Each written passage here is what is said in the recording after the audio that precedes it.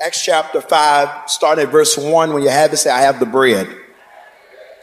Now a man named Ananias, together with his wife Sapphira, also sold a piece of property.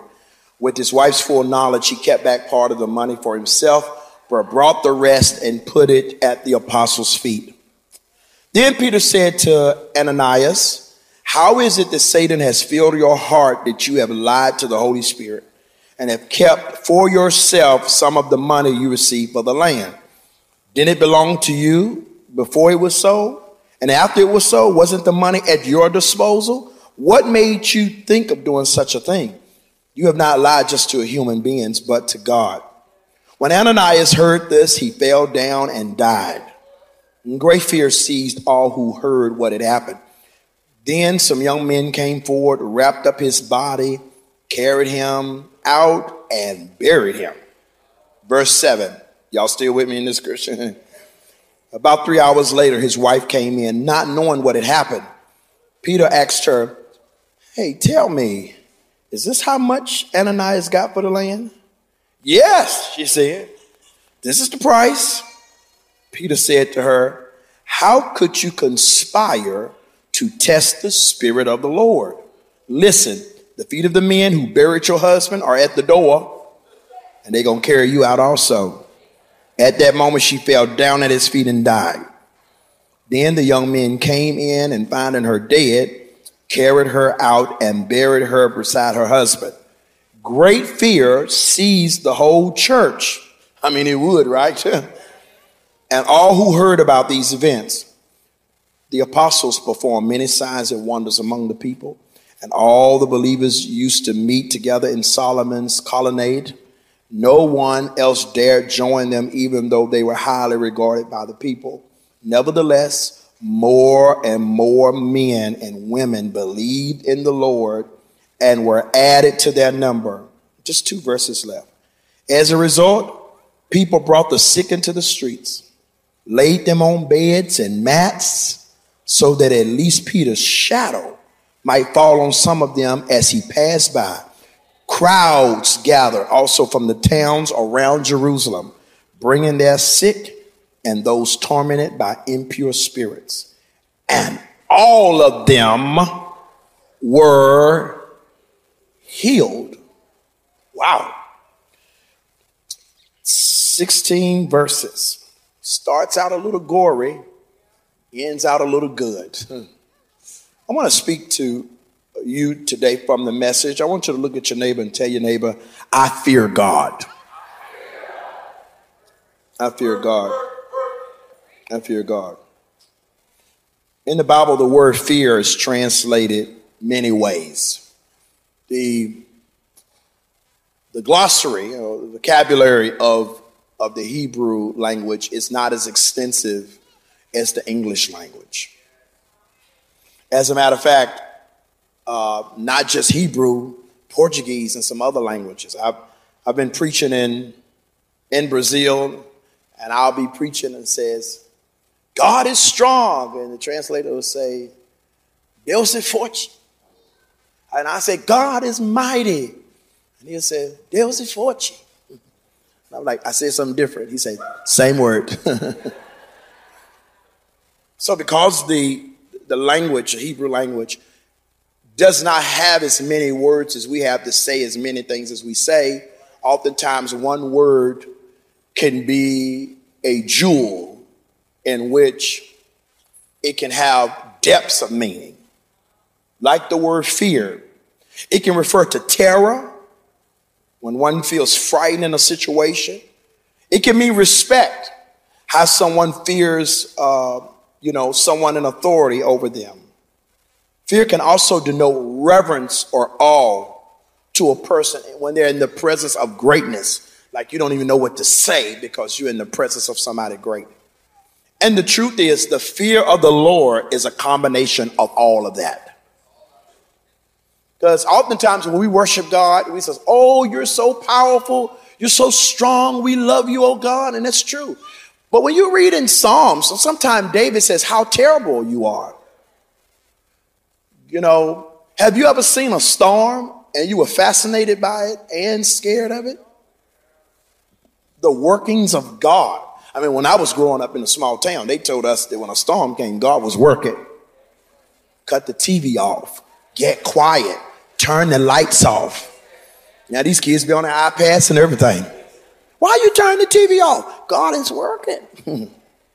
We believed that what others call Mother Nature is the doings of the masterful hand of God. I fear God. I respect him. I reverence him.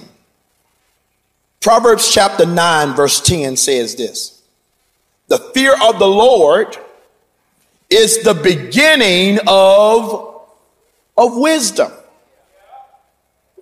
and the knowledge of the Holy One is insight. In other words, when you pursue knowledge, you're supposed to pursue knowledge, but in the reverence of the Lord. We see it now in a day where we're living in an information generation. And everyone feels like they're smart because they Googled something, right?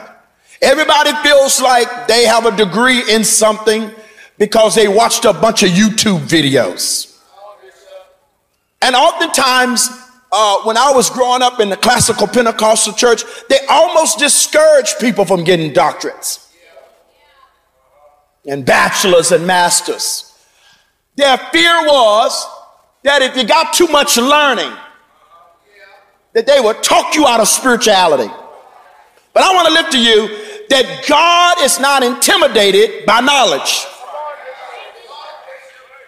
Intellectualism is not anti-Holy Spirit.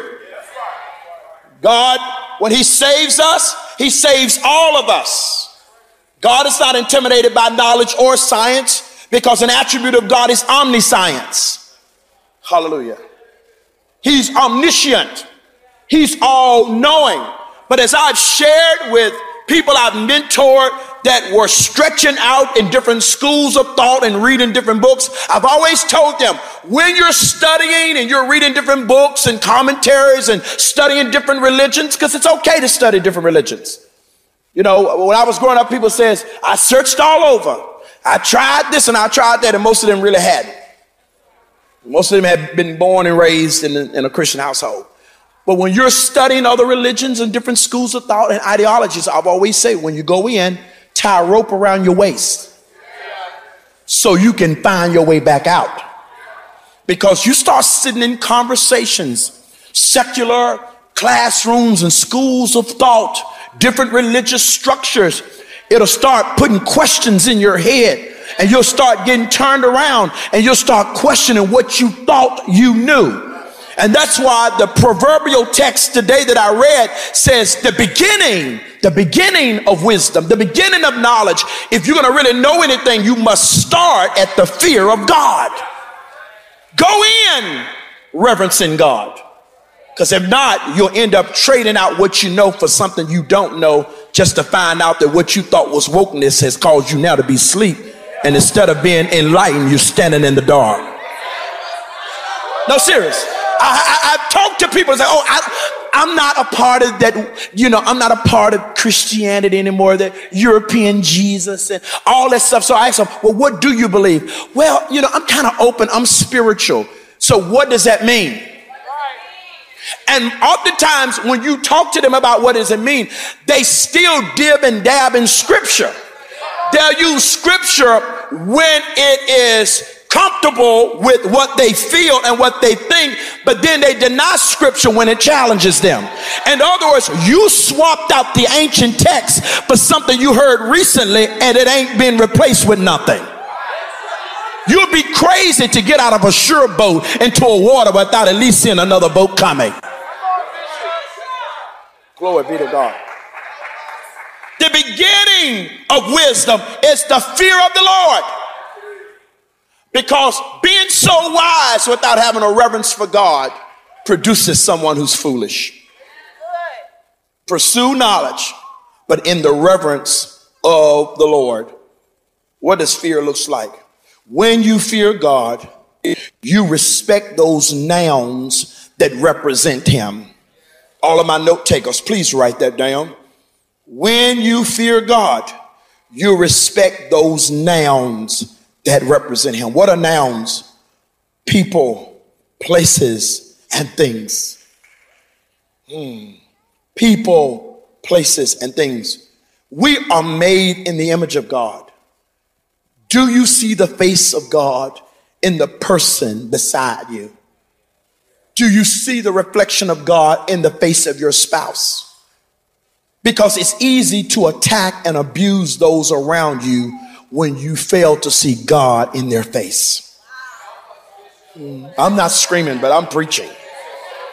It's like how people do on social media. They dehumanize people on Facebook. They dehumanize politicians and celebrities. They don't make them a person. They make them an icon. You don't see it as a baby. You just see it as a fetus. And it's easy to discard that you don't see God in. Isn't it something how our culture has changed? Y'all stay with me. Don't leave me here. I know I'm saying some things in here, but God didn't let me sleep to preach this message, so I'm going to keep you awake while I preach it now. Hear me. Hear what I'm saying to you in this room.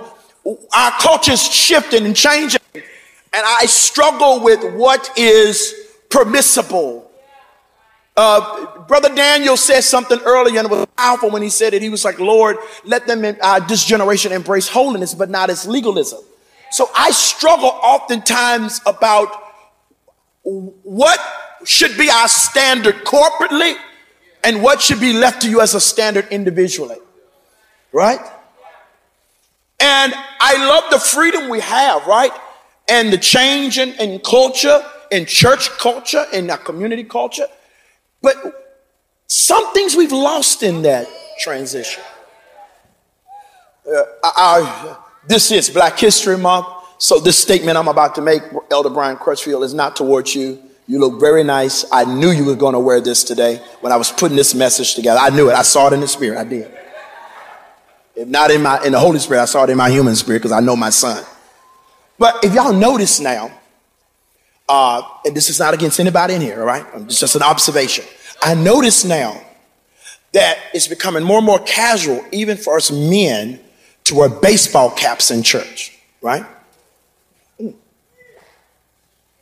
I don't think somebody having a baseball cap disconnects them from God, and they can't pray if they got a baseball cap on, right?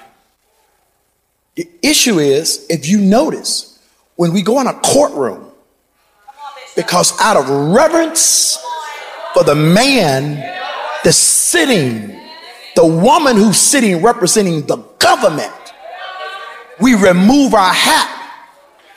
And it's almost not an option for us. They communicate to us what's required, and we must come subject to it. Hear me what I'm saying?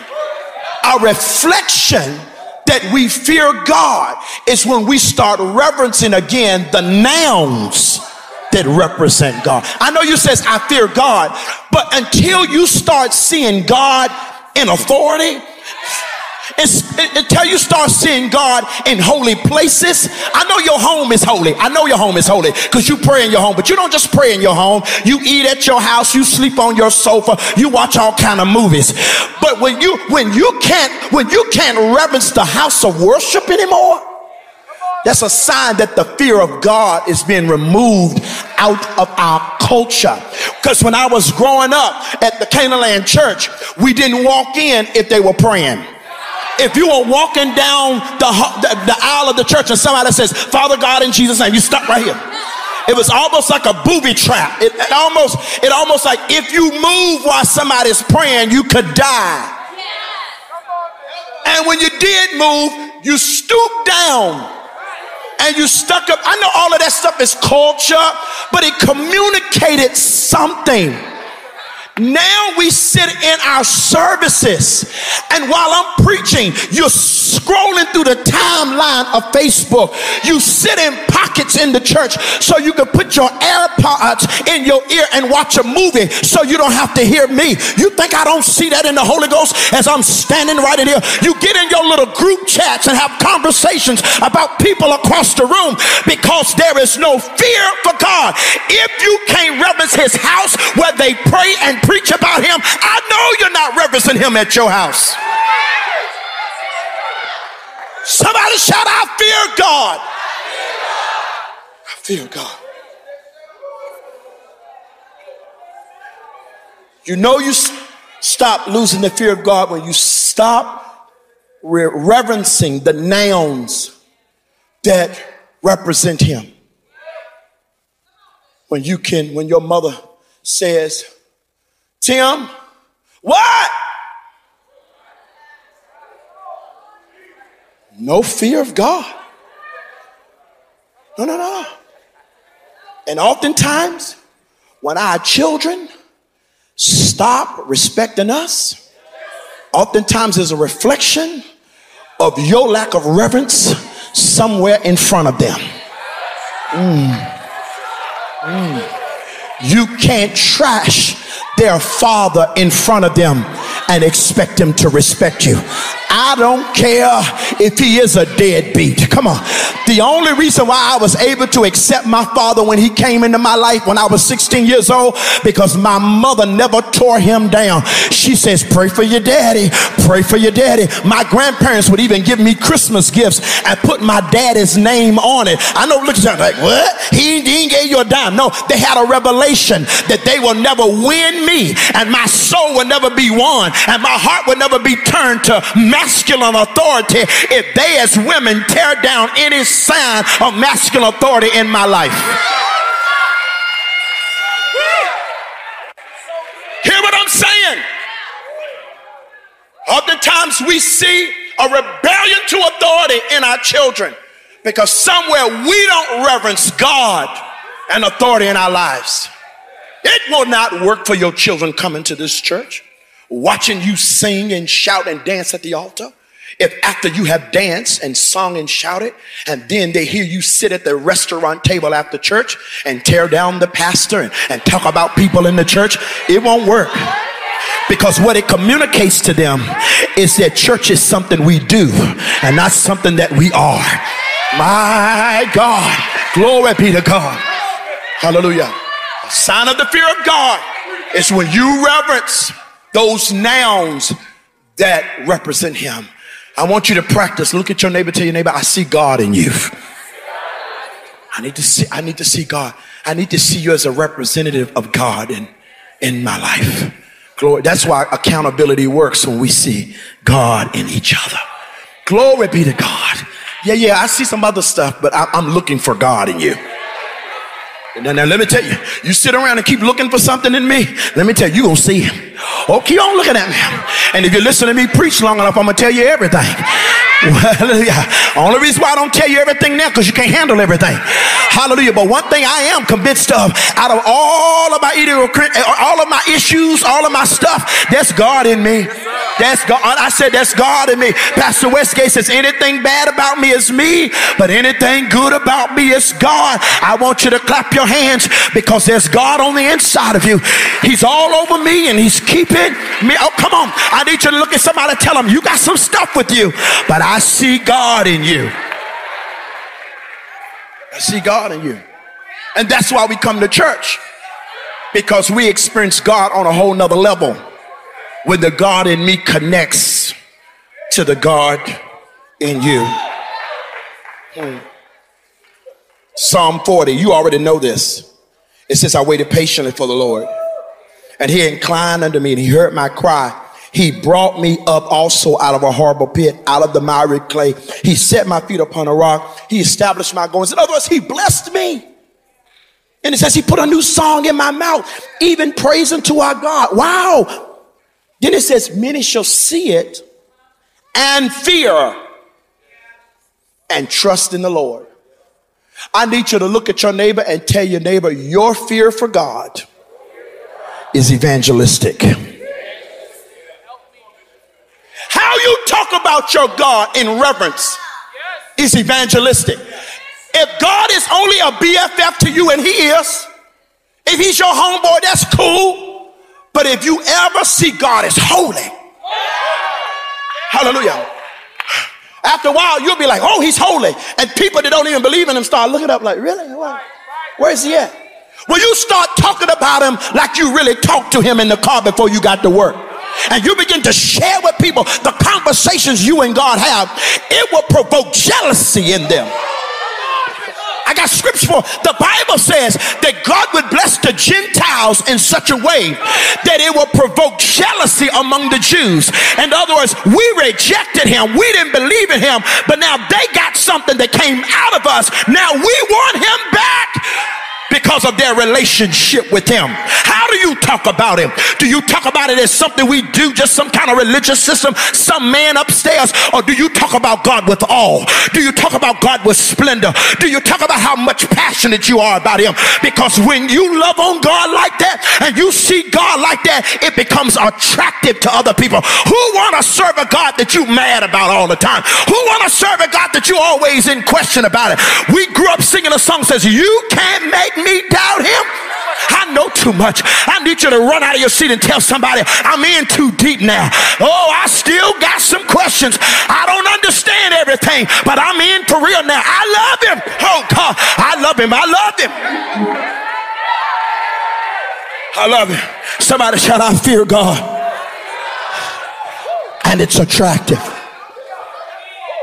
And it's attractive.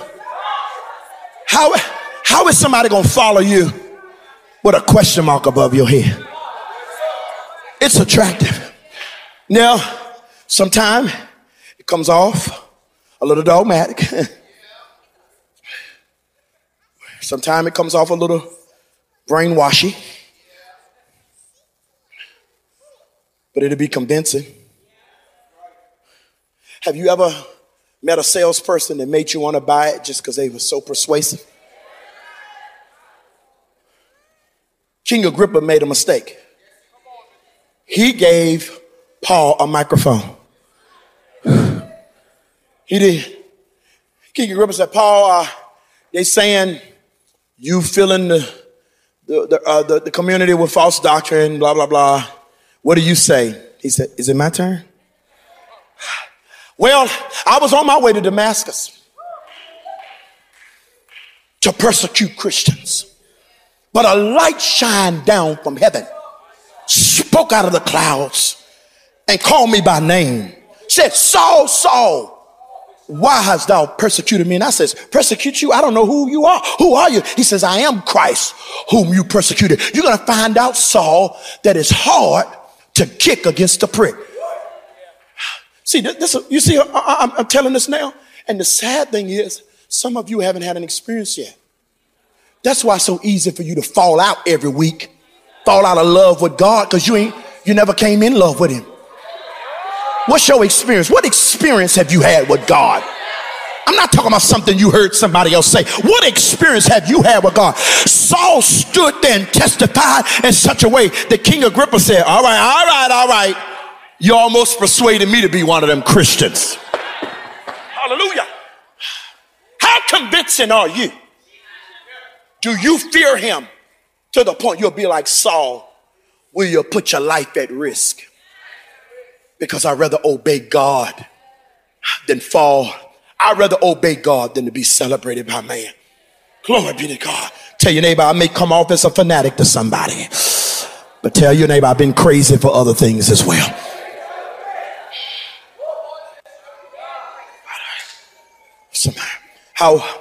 What does the fear of God look like? How does it attract people? Don't rush and mumble through your prayers. Pray intentionally. Use your voice. Hallelujah. I didn't say pray to be seen or heard by men, but pray like you know him.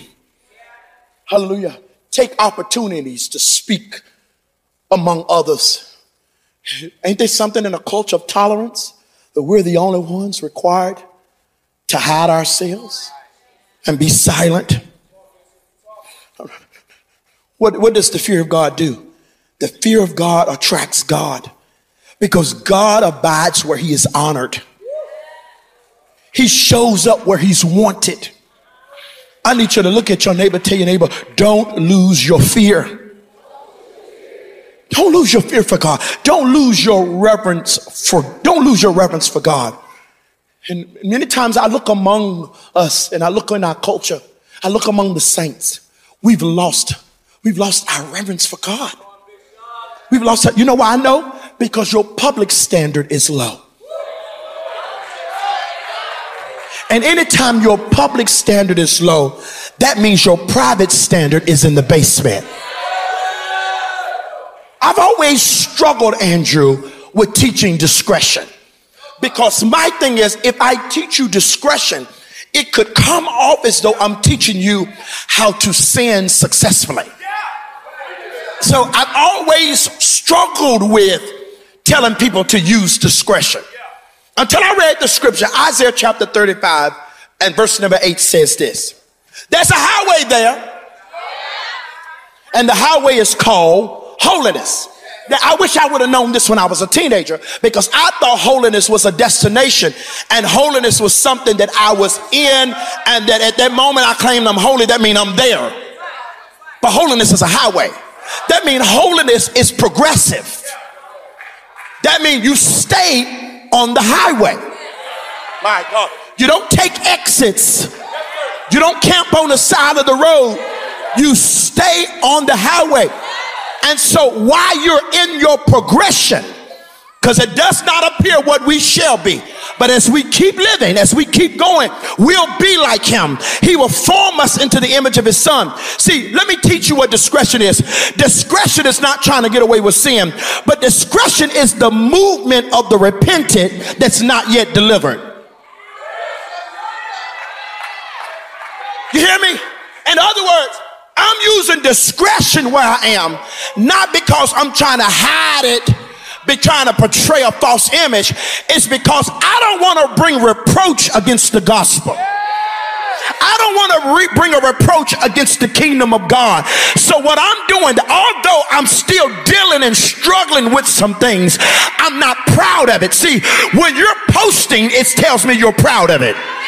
Oh my goodness. What happened to the conviction? What happened to the tears? I know this is a Sunday. Look, Kobe, look like every time I get up and preach, it seemed like in this season I'm preaching a hard word. I'm sorry.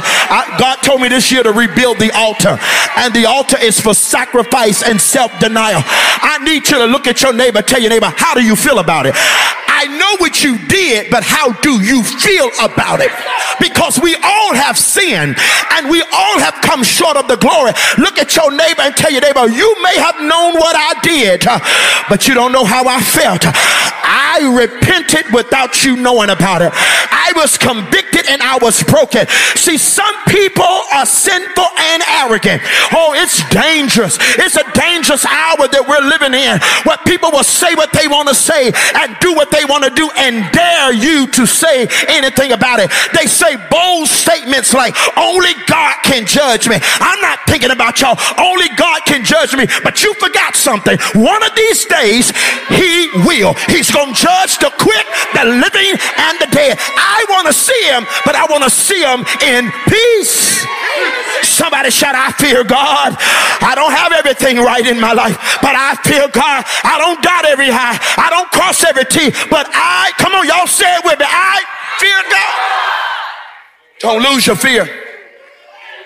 Don't lose your fear.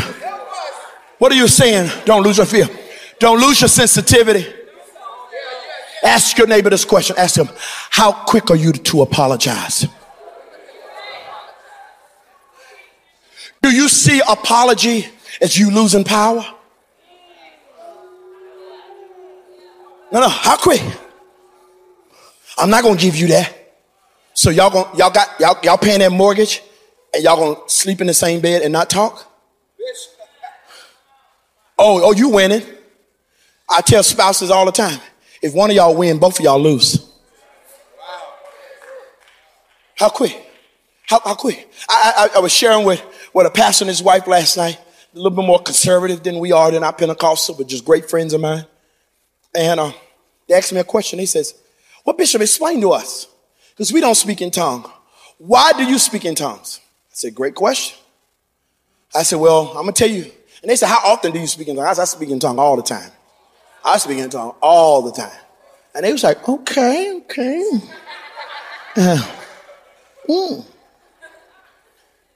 I started to Apostle Patabi in India. He says, I speak in 75 dialects of tongues. He went through 5 of them. After the 5th, I said, I believe you. All right, all right. I said, all right, all right. Because some of them sounded like, come out. Yeah, but I said, let me tell you why I speak in tongues. I said, I speak in tongues because I am so weak. Yeah. He said, huh? See, they thought I was communicating. I speak in tongues, and I speak in tongues all the time because it's a badge of my spirituality.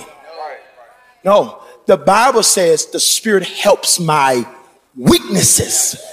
I speak in tongues like that all the time because I got weaknesses. And if I'm going to do this assignment, I need the strength of the Lord. So what has the Holy Ghost been telling you? Because you don't fear God if you can walk around with unforgiveness for 72 hours. You don't fear him.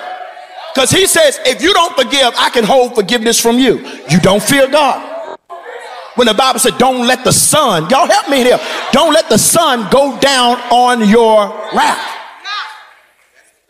Do you really fear? Do you really fear God? Thank y'all for being patient. Don't lose your sensitivity. Tell somebody, don't lose your sensitivity. Come on, tell them, don't lose your conviction.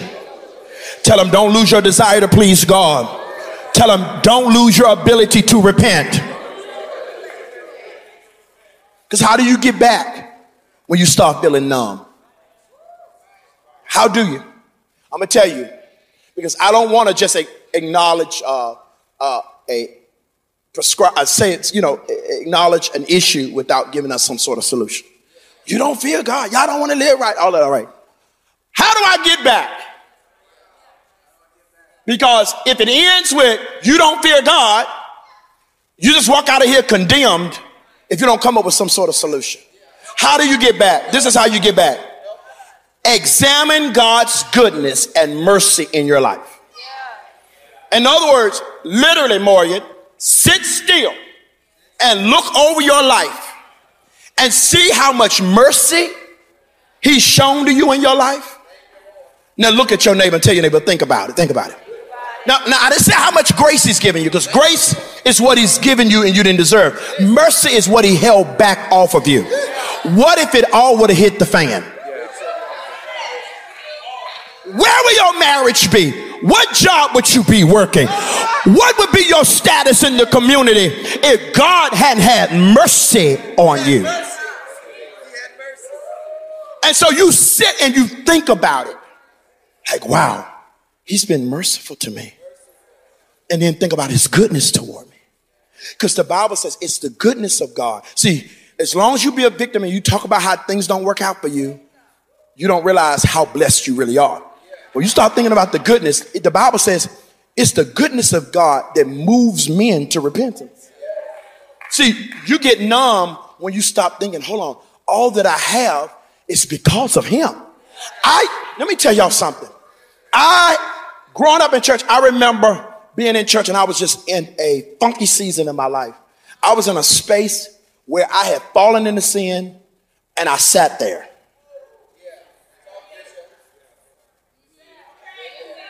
No. I knew I needed to get up, but the up and down became exhausting. So I said, you know what? I'm just going to sit here until I know I'm ready to get up. I know this is a lot for Sunday morning. I know. No, you know what? This is just where I am right now. And you go through the motion of church, not too deep in, because you fear God. So you go through the motion just so you don't stick out. And I remember being in service, and all of a sudden, I just knew I wasn't in the right place. And there was a prophet in the service. And then so when I grew up and when prophets came, you start repenting and get scared. Now prophets come, y'all be like, call me out. What do you see? You see something for my future? Do you see a husband? You see a wife? The prophets I grew up, they says, sin. I smell sin in the house.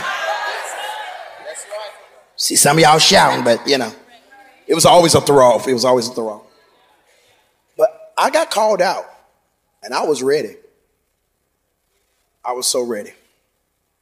And I was going to take it. Because it wouldn't have been my first time getting a public prophetic rebuke. So I was ready. I was like, oh, I'm going to get it out. The people going to know my business. Oh, well, I shouldn't have came. Because that's when church was recreational. We didn't have nothing else to do, so we go to church services. And the man of God looked at me and said, God says, you're special to him. And he loves you. And I was like, oh, okay. He says, although you're in a strange place, the Lord says he still feels the same way about you. And I was like, don't cry, don't cry, don't cry. And the Lord says he's going to open a door for you. And what he spoke over you as a child, because only a few people knew that God had called me when I was 15. Now I was in my early 20s and I wasn't walking in my ministry.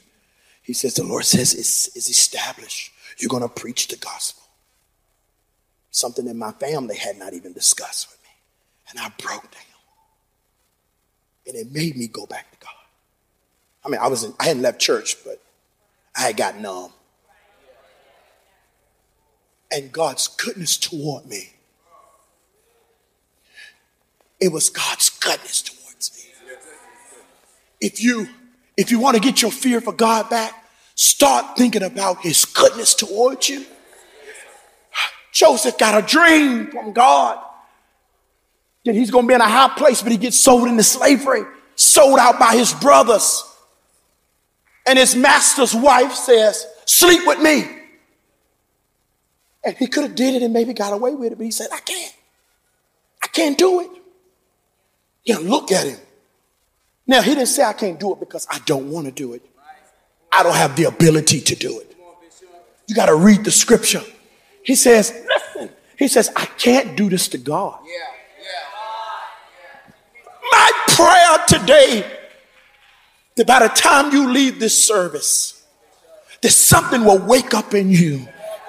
It says, I can't keep doing this to God. He keeps getting me up every morning.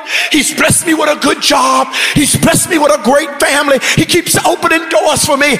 But his blessings toward me is not his agreement with me. I can't keep doing this to God. He reigns on the just as well as the unjust. He's given me a space for grace, but I can't keep doing this to God. I can't keep doing this to God. At some point, you got to say, hold on. I know too much. I went over my time. Thank you.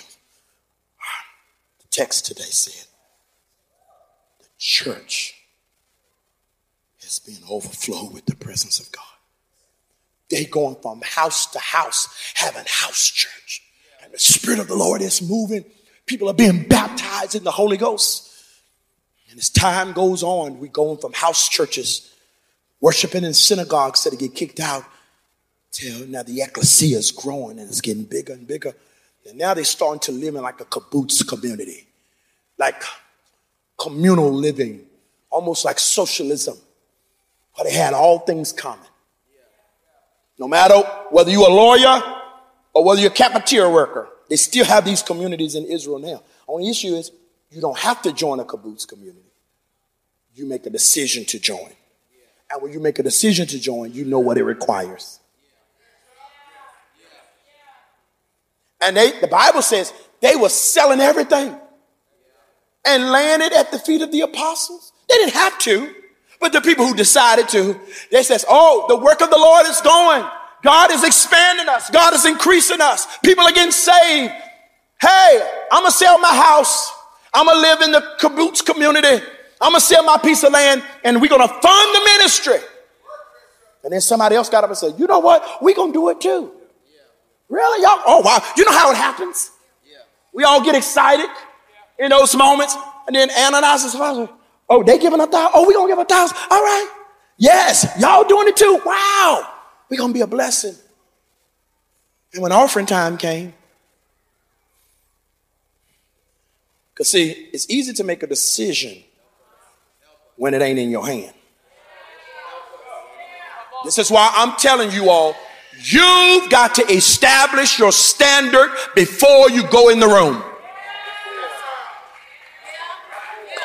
Dr. Colvin, you got to establish your standard before you go in the room. You artists, you people working in television, you just working in media and photography, you just working in music, you got to establish your standard before you ever get the offer. He want to take you out, establish your standard before you go out. Because in the moment, if your standard is not established, it's going to produce compromise. What are you willing to do and what are you willing not to do? Hallelujah. How many Sundays you gonna miss for work? How much overtime you gonna work and be away from your kids? That needs to be a conversation. Then they said, they got together. They said, oh, now they got the money. He said, well, I know what we said, but we ain't got to give all of it. Yeah, that's right. That's true. Because, husband go in. It says, Apostle, praise the Lord. And listen what he says. This is how much I sold the land for. No one asked you. See, there's a difference between a lie and a false witness. A lie can be in response. False witness is your own desire to testify. And I'm scared when people are lying and they don't have to. I'm nervous. I'm nervous of people who conjure up stuff. Man. Hey, this is how much we sold it for.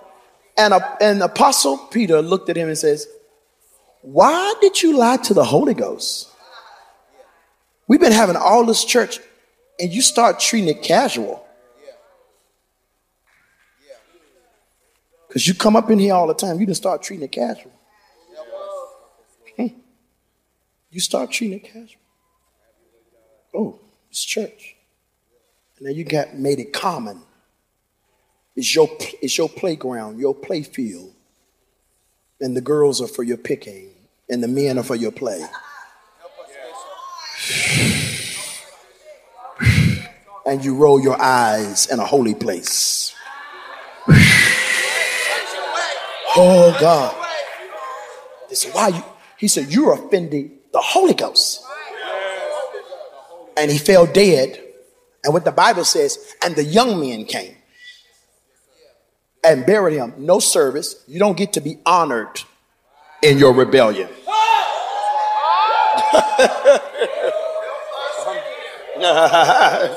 I'm going on to DC. Don't y'all worry. I'll be preaching in India in just a little bit. He said, you didn't get no honor for your rebellion. And the Bible said he died in the church. And then 3 hours later, no telephones. She didn't get the memo. And all of a sudden she walked in. And I could imagine somebody like, Sap, I got to talk to Apostle. I got to talk to Apostle. Apostle! Have you ever tried to warn somebody, but they were so prideful and in their head? Tell your neighbor, you better listen to somebody. They just may be trying to save your life. Sap! All right, go on, girl. Coming in with the fancy shoes on that she bought with the prophet. Oh, I like them shoes. Oh, God be the glory. I just found them in the closet. Because if she came 3 hours later, where was she? We already know where she was. Come on, where was she at, Sister Nicole? Shopping. She was shopping.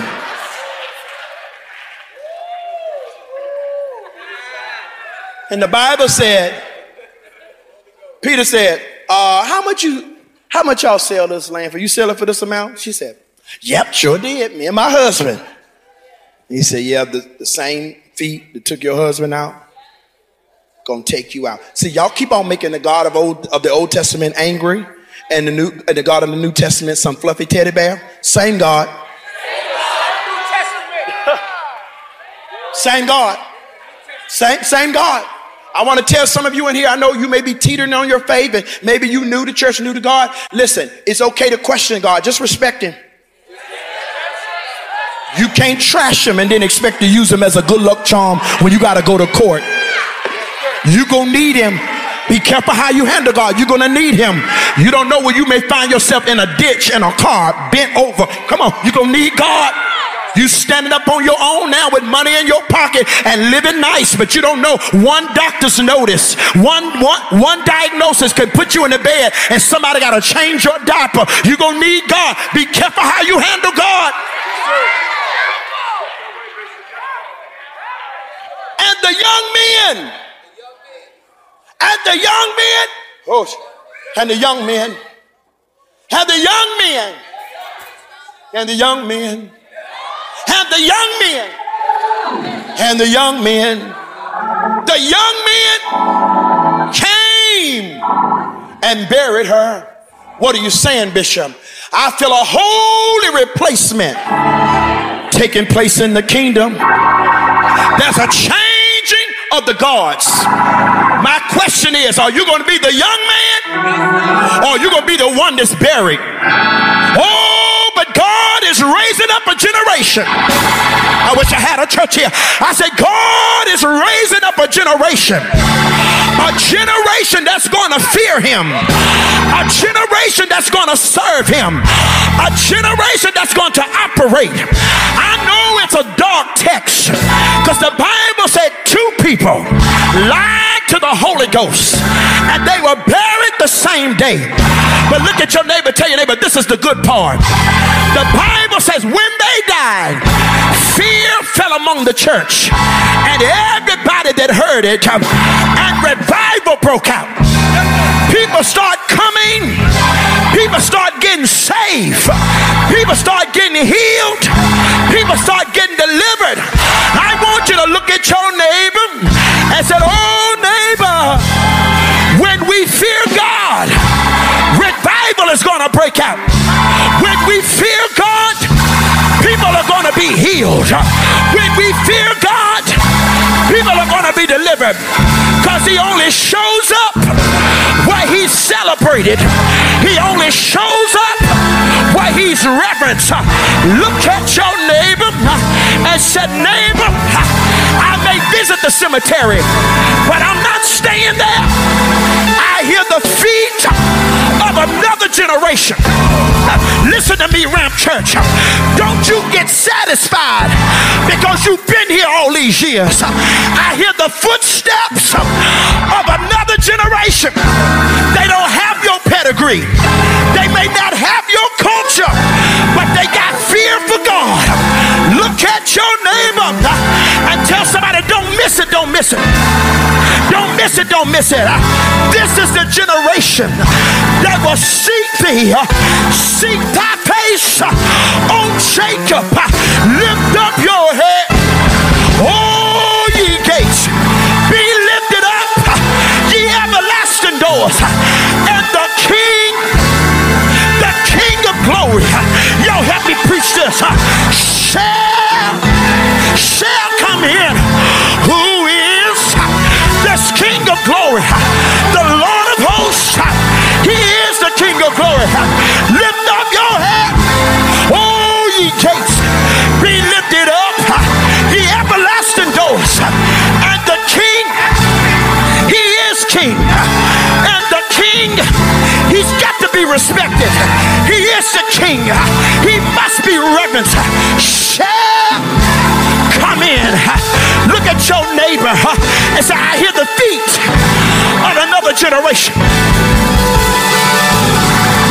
I hear the footsteps of another people, a people that's not of this fold. God is raising. Y'all stand. I went a half hour over my time, but I was on God's time today.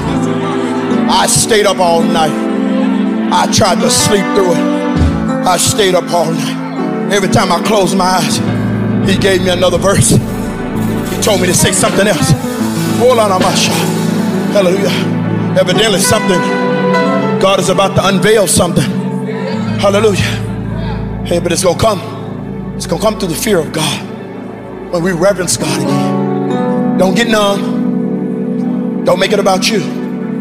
Shh. Learn how to bend your knees. He gives grace to the humble. And oh, hallelujah. Because he gives grace to the humble. Because I hear the footsteps. Oh, I hear the footsteps. Because maybe you know too much. So I hear the footsteps. Maybe you've been in it too long. But I hear the footsteps. So I be among the young men. I'm coming in like I don't know nothing anymore.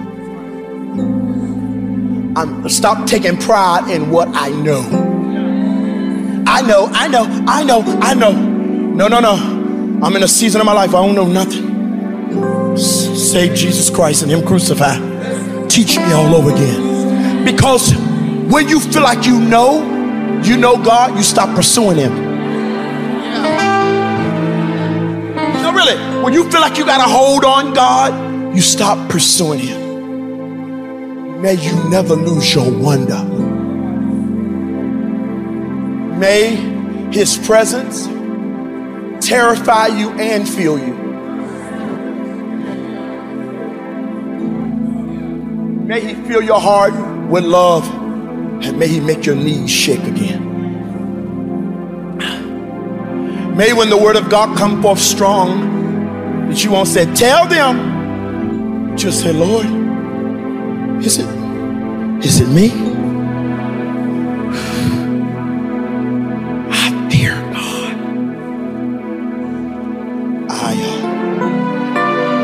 I've experienced the blessings of the Lord because I could trust God. Lift your hands. Now may you experience the blessing of the Lord because he can trust you. Because the Bible says the blessing of the Lord rests on those who fear him. Lord. Hey, this is Bishop S.Y. Younger. Thank you for watching this video. And now what I need you to do is like and subscribe to this YouTube channel so you can continue to get more inspirational, motivational, and gospel content in your direction.